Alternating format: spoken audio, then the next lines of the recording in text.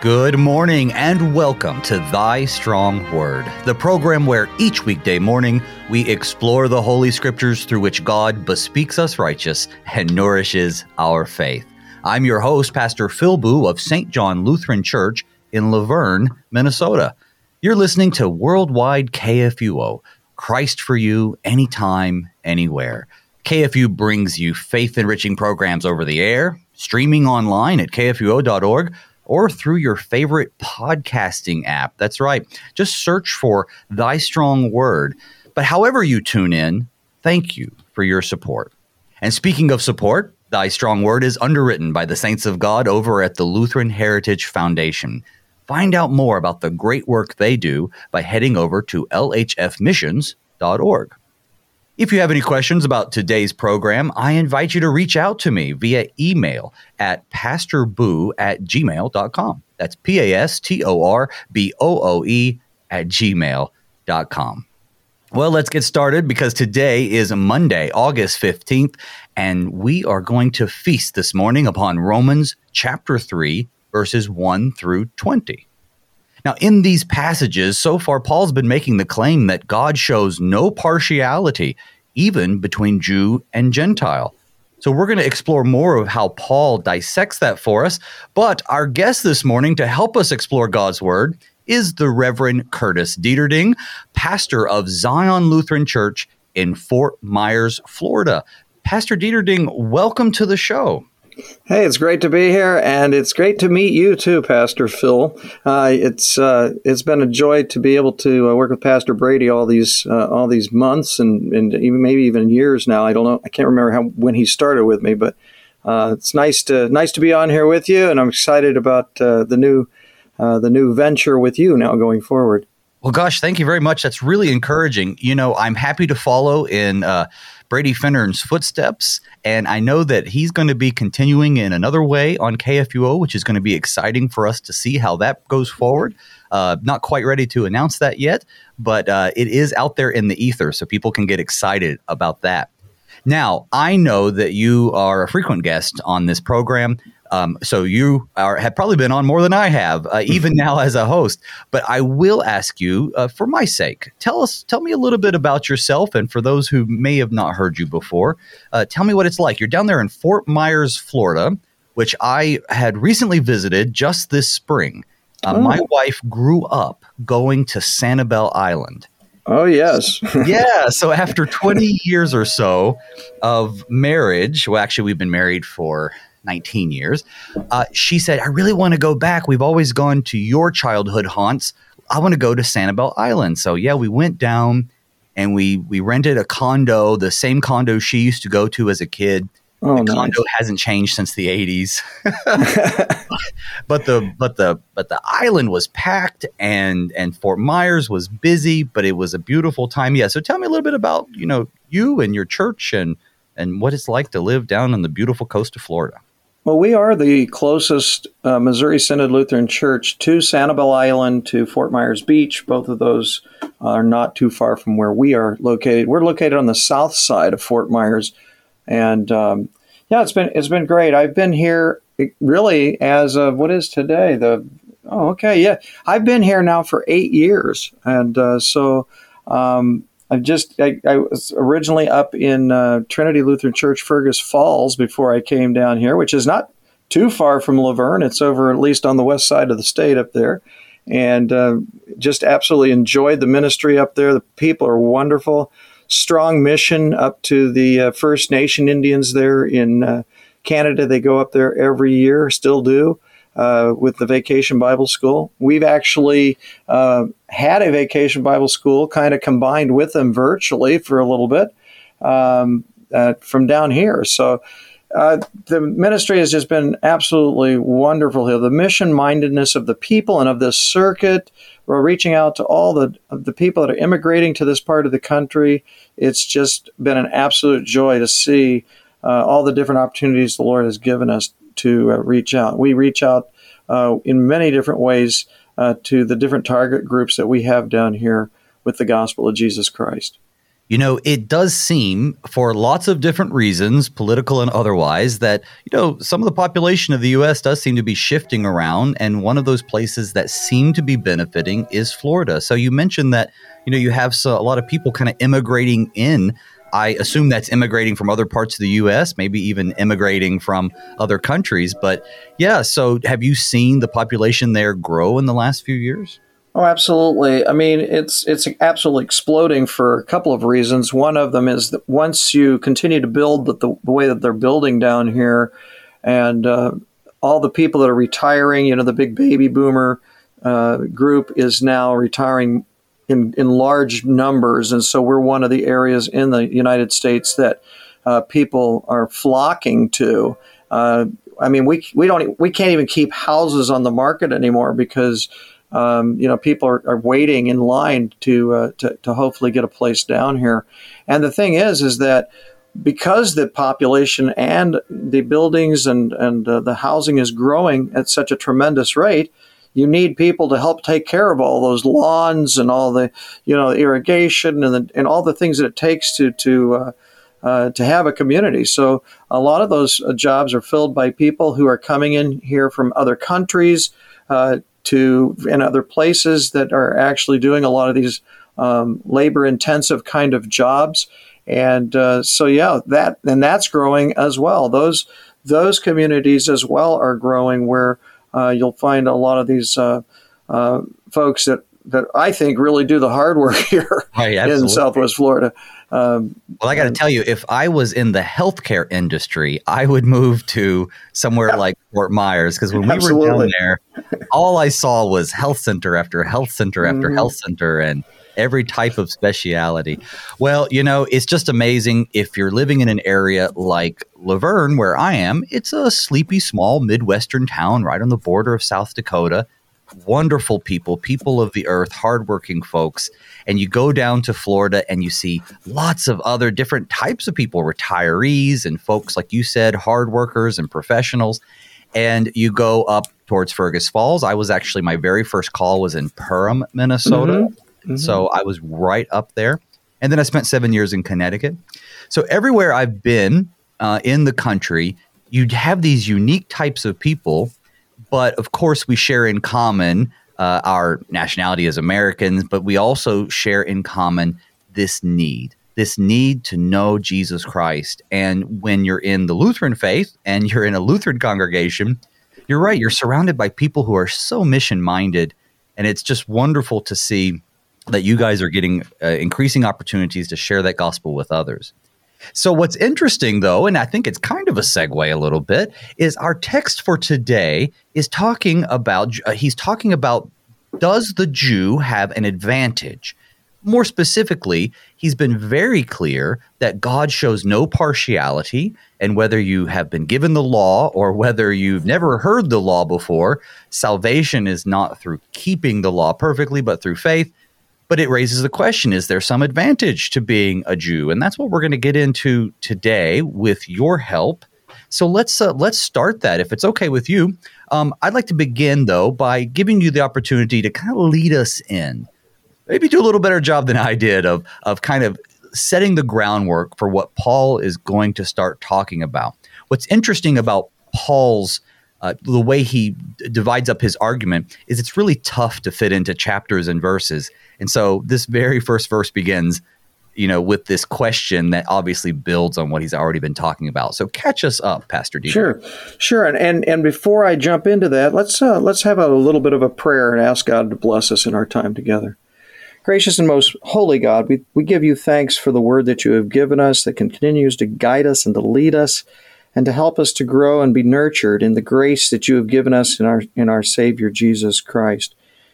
As we approach your word this day, and as, of course, you approach our hearts with that word, we pray that you would help lead us to understand and to know where we all stand when it comes to our relationship with you, and especially when it comes to our relationship with your mercy and your grace. Bless us and touch us with all that you have given us in your Son, Jesus Christ, our Lord, in whose precious and holy name we pray. Amen. Amen.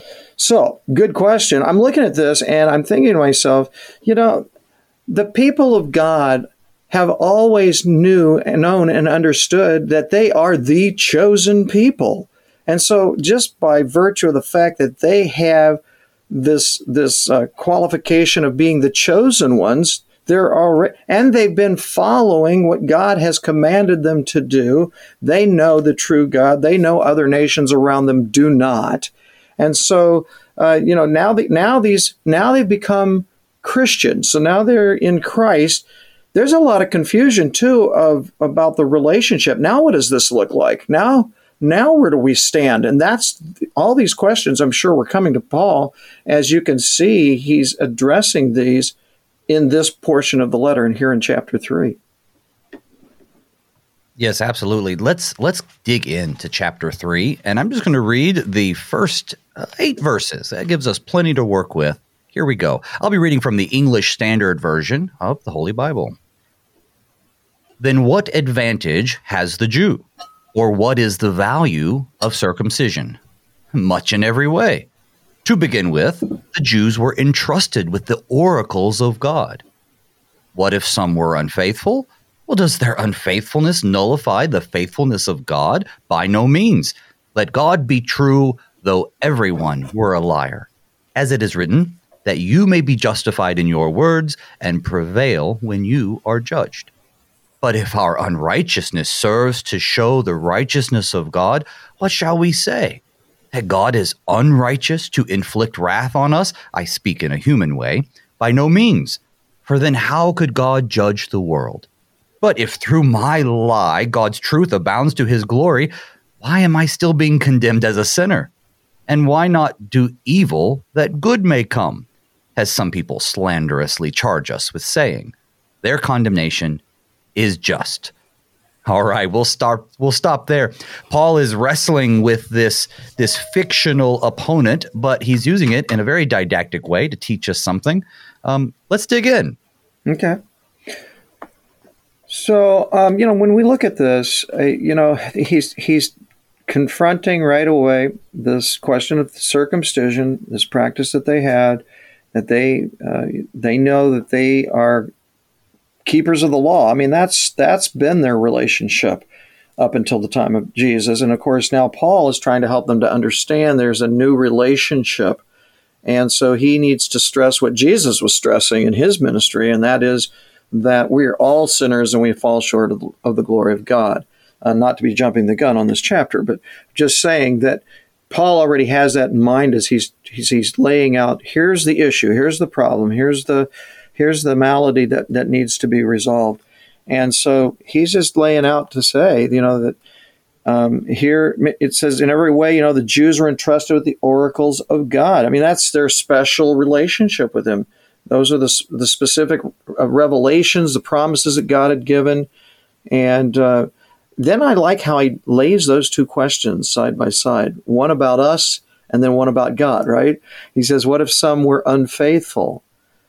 Does the faithlessness nullify the faithfulness of God? I love that verse there. It's like, because we are unfaithful, does that mean that God isn't faithful any longer?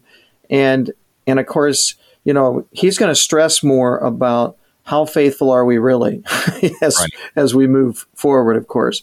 And it's all about justification. How are we justified before God? What justifies it? Circumcision, that we have the oracles of God, that we do the right things and follow his law, that we think we're faithful. What is it that qualifies us to make sure that we truly know that we are the true people of God? I think that's really what's at stake here in these questions. And what's interesting, at least to me, is I think that this question continues even in today's context, right? We have all of these different faith expressions. We have all of these different denominations and church bodies. And the question is, who is the chosen one? Who's right? When we get to heaven, who is God going to look at and say, yep, you guys got that right, and you guys were a little wrong. And so a lot of people in modern context ask these same questions. The Jews of that day, as you so aptly pointed out, they're like, hey, listen, we have the circumcision. We have the being chosen by God. We were born into this special status. And if you're saying, as Paul has already said, that, things like circumcision is a matter of the heart, not just by, keeping the law as if you are, perfected by doing something, then they're like, well, then what's the point of being a Jew? What's the advantage of this? And I hear this today, even from people. It's almost like the worker in the vineyard or the field who comes at the 11th hour and receives the same reward. What advantage is there to being a Christian? What advantage is there to being a Lutheran? And I think those questions are still in the hearts of people. But Paul, as you pointed out, he does say, what's the value of circumcision? What's the advantage of being a Jew? Which we shouldn't look at as synonymous. But he says a lot. There's a lot, much in every way. First, to begin with, the Jews were entrusted with the oracles of God. But Pastor, that's the only thing he ever really says. It kind of sounds like he's going to have this big, long list, but then he just says, the Jews are entrusted with the oracles of God. What were they supposed to do with those oracles? Why does he count that in the column of being their advantage? Well, I believe that, they knew the sacredness of the very word of God that was written, and that they were entrusted to cherish those, to revere those, all of what God's instruction is. But what we know on this side of the cross and on this side of what Paul wrote here is that we know that there's more to those oracles than what a lot of the folks were actually seeing and understanding. They were not fully aware originally of how that would all unfold as far as when Messiah would come. And now that they know that Christ has been there, hopefully they would be more enlightened as to, what is our relationship? It used to be one of keeping the law. Now, and to show that one is righteous, and of course we're moving into that next section here too that talks about that justification and righteousness, all of these things through these oracle of God. You and I still have we're still entrusted to also keep faithful the Word of God, the oracles of God, the Old Testament and now the New Testament, and to remain faithful to those just as they did. And of course, that faithfulness extends now into the wonderful grace and mercy that's revealed in the New Testament. No, you're absolutely right. They were entrusted, as Paul says, with the oracles of God, the revelations of God, God's word, God's proclamation of the coming Messiah. And then I guess the accusation on some people's part was, but they didn't keep those oracles, or they didn't keep them pure, or as he says, they were unfaithful to them. And his argument is, well, just because they may have been faithless doesn't mean that God is faithless. And this also really connects to, I think, the church today. There are churches, all churches are filled with sinners. We know that, right? We're accused of being hypocrites. Mm-hmm. I don't want to go to church because there are hypocrites there. And the joke is, well, there's always room for one more. But of course, you don't want to be or celebrate being hypocrites. We want to be faithful, which often acknowledges that we are sinful, just like people in the world, but rather we come for the cure to our sins as opposed to just celebrating them. But my point is, people will look at churches, or they'll remember the church they grew up in, and they'll remember some negativity they experienced. They'll remember some person that hurt them, and then they'll say, well, I don't want to have anything to do with the church or God or his word because these human beings were unfaithful. I think Paul's speaking to even us today. What if some were unfaithful? Have you experienced that in your ministry, Pastor? Yeah, you have to deal with that self-righteousness that occurs, like the better than thou attitudes that you see in some folks, or I've had people that have also said, look at what I've done, Pastor, and I never get a thanks, not even a pat on the back, and so it's like, well, then you're doing it for the wrong reasons, because that's not what God is saying to us in His Word, and I'm getting back to that again. That it's the faithfulness to those oracles, to to all of the Word of God that God wants us to be in relationship with, not in keeping of the law or thinking that we're better than somebody else, or that something puts us closer to God because I'm basically a good person. I've never killed anybody. All these things. Whenever I hear people say that, well, I was really, I had this problem with the church and all those hypocrites, and I'm never going back. Our nature looks for ways to be away from God, to push away from God. And that never surprises me, because that's who we are by nature. I don't want to commit my time. I don't want to commit my effort. I don't want to commit myself to something that I feel has really hurt me and not allowed me to live in the freedom that I want to live, which sometimes that freedom is our sinful freedom. I can't say sometimes, it is. And so, we got to constantly continue to work together, as unfaithful and as sinful as we are, even to one another, because we have those tools that God gives us that we're going to be talking about here shortly, right, that can restore and bring us back together to continue to worship Him and to serve as God's people.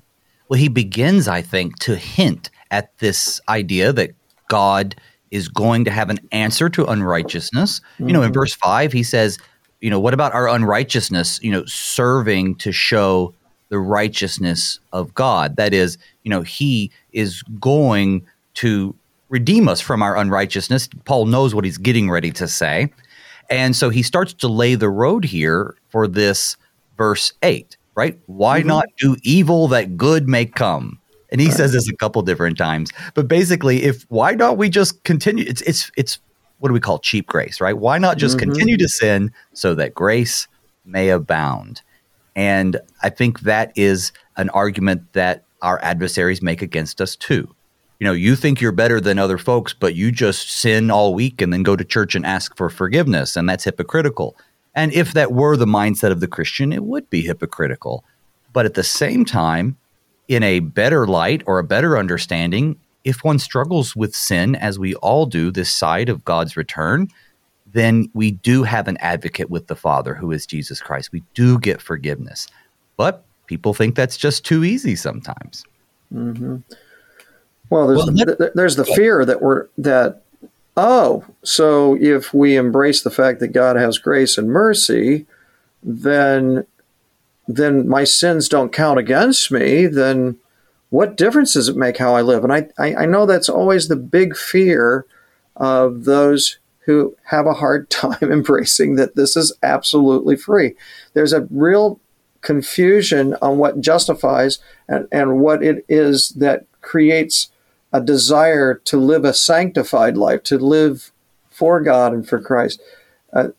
Sometimes I think people put a disconnect there, like, well, this is the area of justification, this is the area of sanctification, and never should the two ever meet. And it's not true. It's all part of each other, But we know that it all comes, and all that we do, all that our desires are now in the new spirit, in the new creation we are, comes from that faith that has been given to us as a free gift, also from God. Everything comes from God.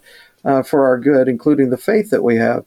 And so, you can already get the sense that he's going to be talking about two kinds of righteousnesses here too, where he's talking about already an unrighteous, which is us, and no matter what we do, we could never make ourselves righteous. And then he's already starting to hint to there's this other righteousness, this righteousness of God, and we're moving that direction too, as Paul continues to go down this path. Absolutely. One thing I encountered when I was in seminary back in the day is one of the professors, I believe it would have been Professor Bierman, Joel Bierman, mm-hmm. but he talked about the idea that we talk about salvation being 100% the work of God. Our justification, as you said, being mm-hmm. declared righteous mm-hmm. is 100% God's work. And then when we get to sanctification, or that is living the Christian life or doing good works in response to the faith that God gives us, it doesn't suddenly become our works. It No. doesn't suddenly become our effort. It's not as though the rules change. He says that too is 100% God's That's right. work. That's right. And thank God it is, because without him, our works would, of course, be nothing but filthy rags. He sanctifies and forgives even our good works. Well, we are at the time for a very short break, but when we come back, folks, we're going to continue in Romans chapter 3 with verse 9. But you've been listening so far to the Reverend Curtis Dieterding from Zion Lutheran Church in Fort Myers, Florida. I'm your host, Pastor Phil Booe. We will see you on the other side of the break.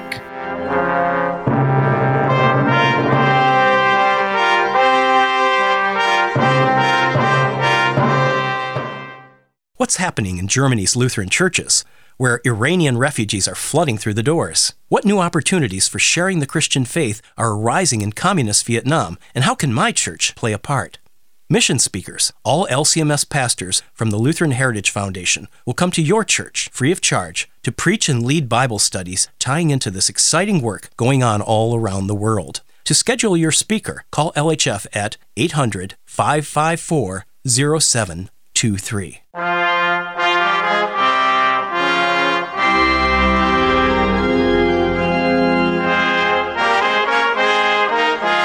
Welcome back this Monday, August 15th. If you are just tuning in, we are digging in to Romans chapter 3 with Pastor Curtis Dieterding, and we are just now hitting verse 9.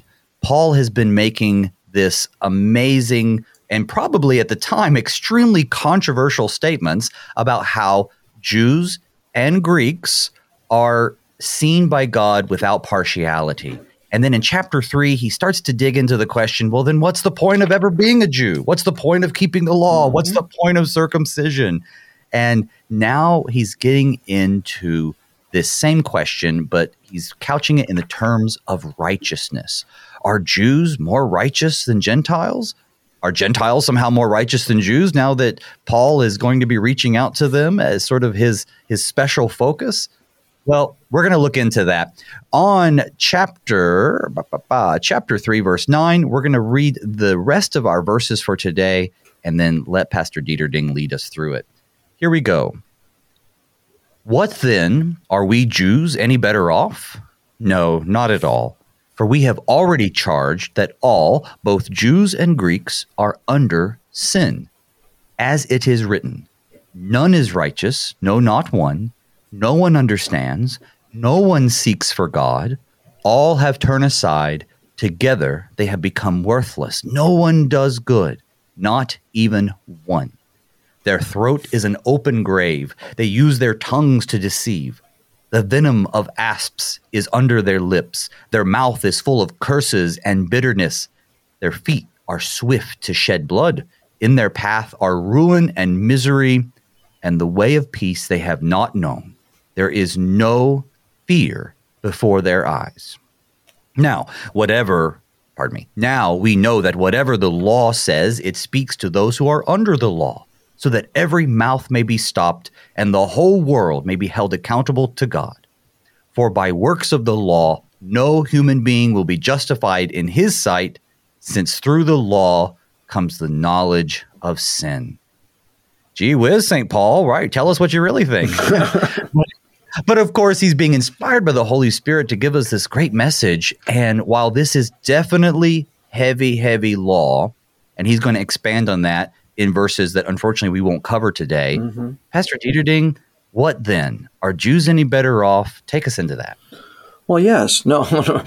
So when Paul, I've had the opportunity, I should say, to go and visit some of the places where Paul established churches over in the Mediterranean area, and I was amazed always about how when Paul entered a city, what did the people, mostly international cities too. I mean, they would have people, that would come from the sea, and like Corinth and Athens and Ephesus and places like that. You'd see these ruins.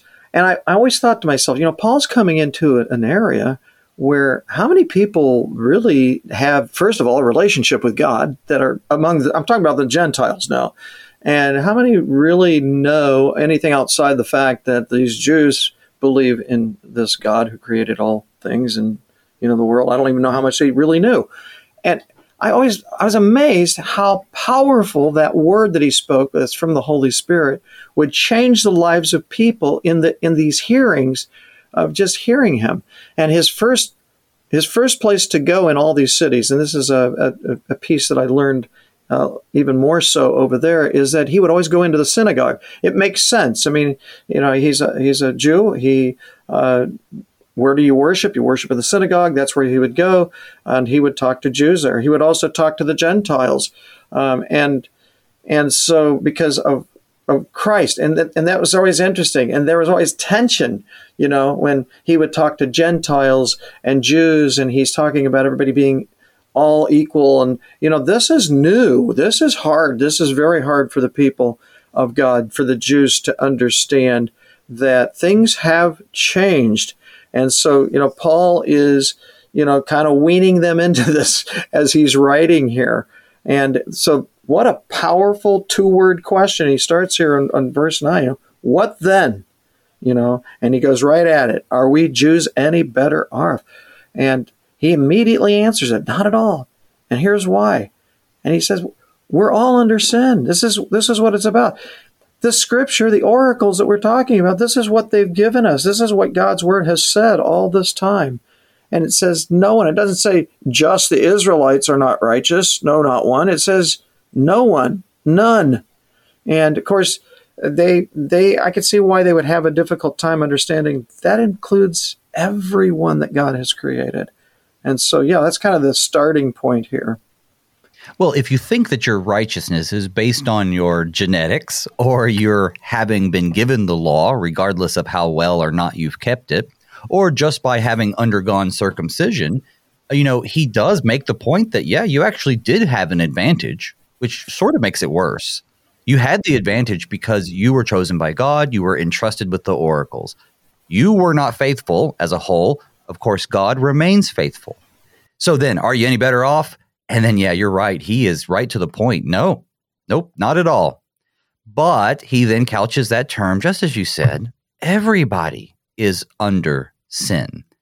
And I love how he, to illustrate this point, doesn't give us new revelation. And he could have, because as we know, he's inspired by the Holy Spirit, but he digs into the Psalms. Here are the oracles that you already had, and now I'm going to show you from your own scripture that it's always been this way. None is righteous, no, not one. Today, though, how can we apply this to our churches today? So, for instance, what then? Are we LCMS Lutherans any better off?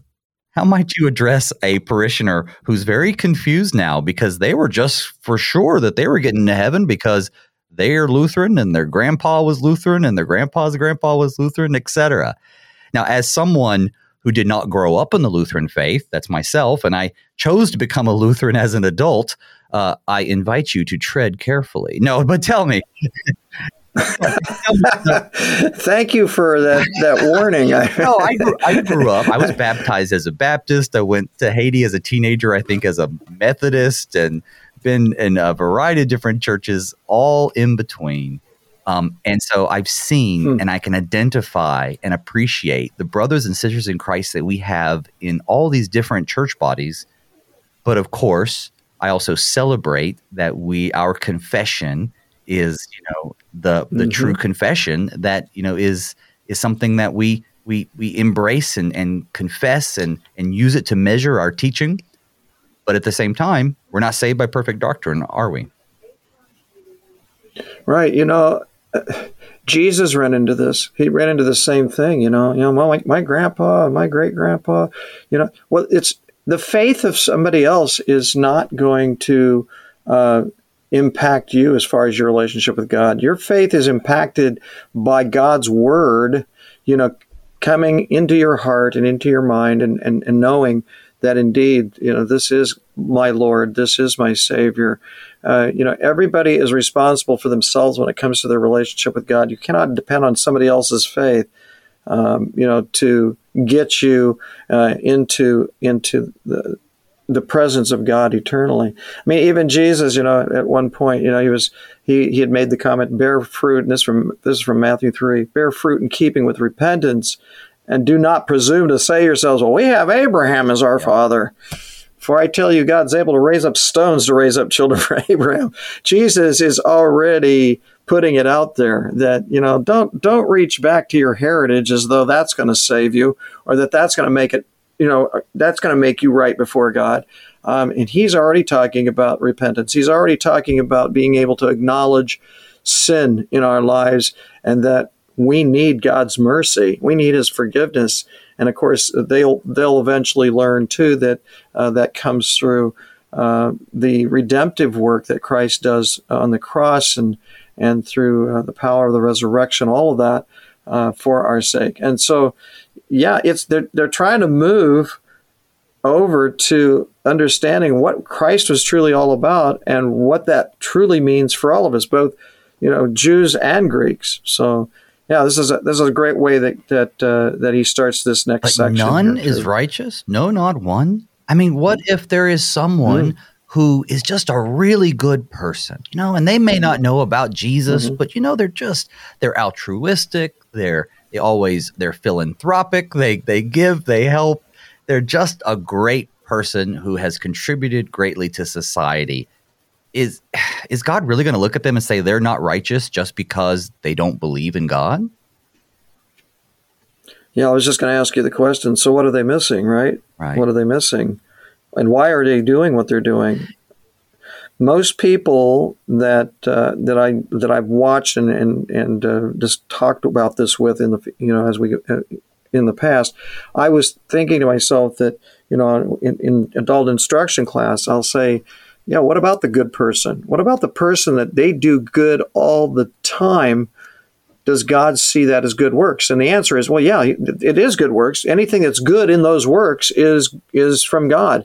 But the person is not understanding that this work that he's able to do or she's able to do is the result of the Creator that gave them the gifts and the abilities to do it.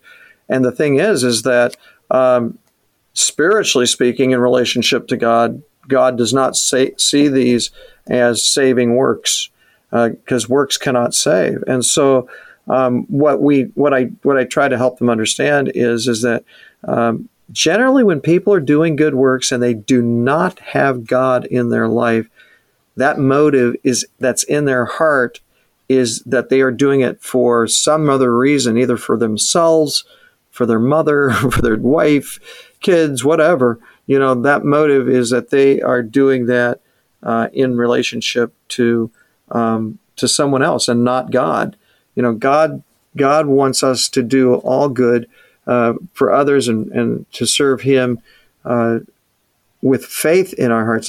That's where the difference is when it comes to what we as people see other people doing as good works. And those good works, according to what we're understanding here, and as we understand throughout Paul's writing, is that it has nothing to do with the justification part of our relationship Absolutely. with God. It harkens back to this idea that the rules don't change. God both saves, but then God also effects in us through His Holy Spirit good works. And we know from the Scriptures that God works good for those who love Him. Well, how does He do that? Well, sometimes He does that through even unbelievers. So when we see unbelievers out there doing these amazing, great works, nothing wrong with thanking them for doing good jobs, but reality is that God Himself is working through them to serve His creation. And so they don't get to take credit for their good works, for their salvation, really, any more than we get to take credit for ours. But we should be doing good works, certainly, because our neighbor needs them. There was about 15 years ago a campaign. I think it's one of these like Freedom from Religion Foundation kind of groups, but this was over in the UK, and it was around Christmas time, or maybe Easter, or maybe both. But they had a campaign, and there were billboards and buses and everything, and their slogan was "Good without God." And the whole pitch is that you can be good without God. And it's in counter to this Christian idea that only Christians do good works, which you were clear isn't true. Now, in terms of how God receives them, right, there's certainly no advantage to doing a good work just because you want to be seen by it or you're doing it outside of faith. But, it's easy to prove that there are non-Christians that do altruistic good things in the world. So they have this campaign, Good Without God. They're trying to basically recruit more atheists, which I think is kind of amusing. And then the reality, though, is that Christians have never taught that people who aren't Christians can't do good works. The teaching's much more nuanced than that, just as you said, that they do good, but that good, is even itself, our good works need to be forgiven. And it's when we're drenched in the forgiveness of Christ that our good works have any benefit to us at all. But yeah, I think that's really interesting because Paul is challenging these ideas of the day that by completing these law statutes, by being a Jew, that somehow you are, you got a leg up at the very least on all of these Gentiles. But he says, no one is righteous, not one. Yeah, and we see Paul's Old Testament scholarship come in here too. And he's doing this very intentionally. He knows he has a Jewish audience in front of him, and he knows that they know some of the words that he's about to speak. In other words, it's almost like he's saying, "Here, let me prove to you what I'm talking about from the absolute truth that we receive from God." And here it is. And then he just goes, quote from Psalm 14 and 53, from Psalm 5, from Psalm 10, from Proverbs, from Psalm 36. All of a sudden, bam, bam, bam, bam, bam, it's one right after the other. He pulls all of this together to show the picture of who we are now. And it's outstanding how he takes these verses and pulls them together to paint a picture of who we all are, whether, regardless if you're a Greek or a Jew. We are all, this is how we look in the eyes of God. So it's wonderful to see how he does this. And of course, he starts off with the statement that nobody's righteous, not one, and to even go as far as to say and pull from the psalm that says, no one seeks God. All have turned away and become worthless. And it gets worse as you go down through this. I don't know about you, but as a pastor, sometimes I will, I kind of skip over the part about the open grave and the venom of, because I'm thinking, I don't want to lose the attention of what the point is. And the point is that we are sinners and we are worthless. I think that says it all. Because I honestly feel that people still look at the rest of this and go, what? I'm nothing like that. My throat isn't an open grave. I don't smoke. And who knows where people's minds will run off to. So it's just, but he really doesn't hold any punches here. A couple of things that you brought out are really striking to me. One of the things that you said is that these are words that a lot of them, because of the audience, would have known. And so we know that Paul is writing this. He's not in their presence saying these things. But I imagine that if he were there and he was orating these things, that they would start to sort of mumble them under their lips because these are phrases from the Psalms that they would have said in worship or maybe had heard their parents say. But what's great about it is it reminds me of we Lutherans in our general confession at the beginning of our worship. We're poor, miserable sinners. As soon as you say the word poor, miserable sinners, or the phrase rather, Lutherans are going to know what you're talking about. And I had a very faithful man, but he was a Baptist, so he wasn't really familiar with the Lutheran liturgy. And we were talking about this, and he's just like, he says, we believe that we're sinners too, but we just don't dwell on it like you Lutherans do. And I get his point, but the reality is that that's the basis for how we can appreciate the gospel, right? That recognition that all have turned aside. No one seeks for God. And that message itself is really pertinent, especially to my own upbringing, because being brought up in a faith tradition that says one must search for Christ, give your heart to Christ, make a decision for Christ in order to be saved. And those things are really important. To see the Bible say something like, no one's looking for God.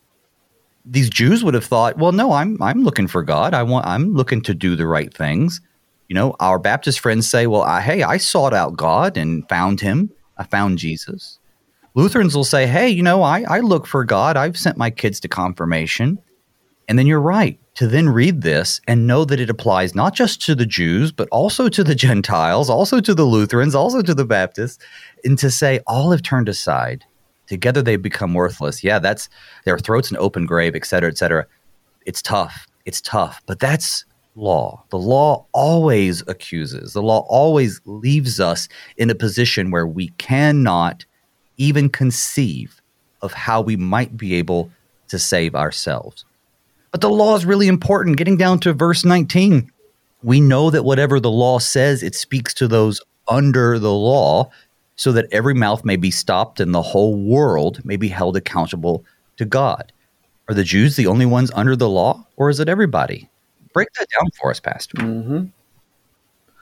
Mm-hmm. Yeah, I think he's making it very clear. The whole world.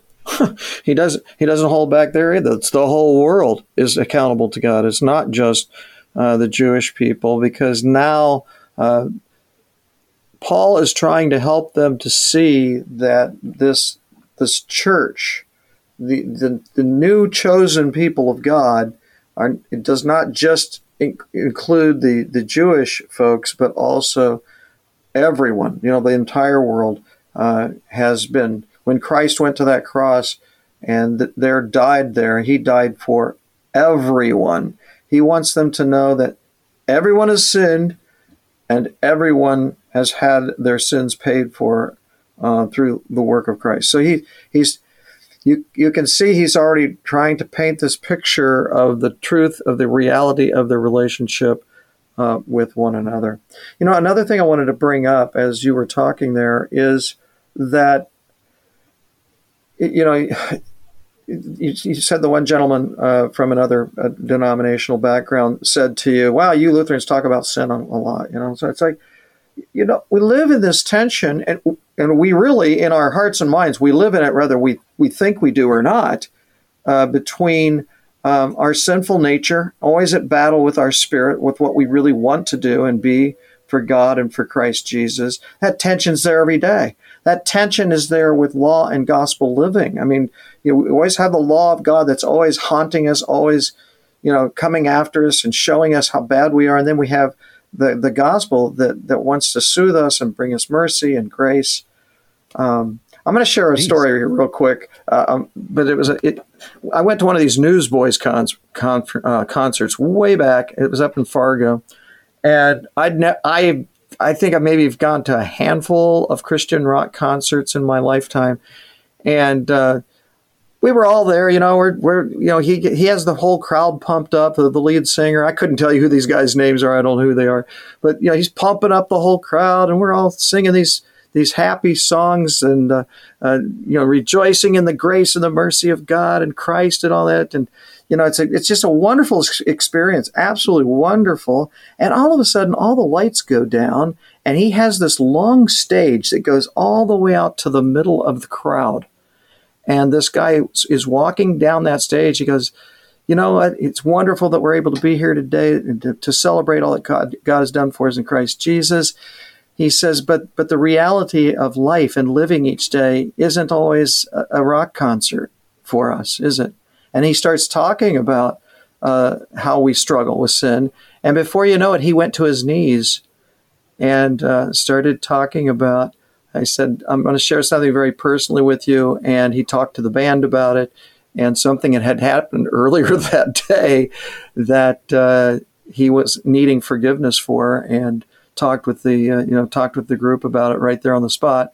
I'm sure a lot of that was drama, but at the same time, what he taught us as he talked about forgiveness and what that means and what that really means as far as what Christ has done for us, it was powerful. I mean, it was a pretty decent law and gospel sermon that this young man preached that day there in the middle of the crowd. And because that tension's always there. And I was surprised that we were going to have that tension full blast that night when we saw this concert. I was not expecting that. And I wasn't expecting how he was going to connect that, even when things are not well, and we know that we have fallen short, and we know that we have sinned against God, God is still there to offer His grace and His mercy. Absolutely. That's what this is all about. There is a tension, and Paul is making this tension right now because we know where he's going. We do, with all of this. and that tension and that idea that yes, we're sinners. Do we dwell on it? Well, I think that's an uncharacteristic. I don't think it's a fair caricature of Lutherans, but it is true that we focus on our sins. And the reason I don't think it's necessarily that fair, though, is because I've been in congregations, not Lutheran ones, where part of the tradition would be that if you were struggling with a particular sin, you did just what that the newsboy guy did. You would come to the altar, though, at your congregation, and you'd be open about it. And people would come and they'd put their hands on you. They'd pray for you. And it was done in such a way that you recognized that the community, the faith community that God had brought you into, part of that is so that you can be open about your struggles and then be encouraged and admonished, if necessary, by your brothers and sisters in Christ. Now, you try to do that in a Midwestern Lutheran congregation, you probably wouldn't get very far. And it's not because, of course, we are any less concerned about our brothers and sisters, but just because that sort of open act isn't in our tradition, whether it be through just being a Midwesterner or whether it be through, German Stoicism. But regardless, that's the reason why God brings us into a community so that we can rely on one another. And I would be nice, though, if we as Christians, especially Lutheran Christians, would be a little less, maybe holding our cards to the chest, maybe a little less that way, be a little more open about our struggles. It's one thing to stand up in front of the congregation and recite, I'm a poor, miserable sinner.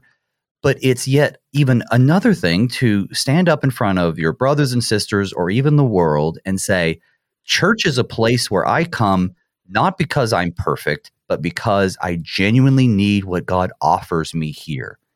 And because I struggle with sin.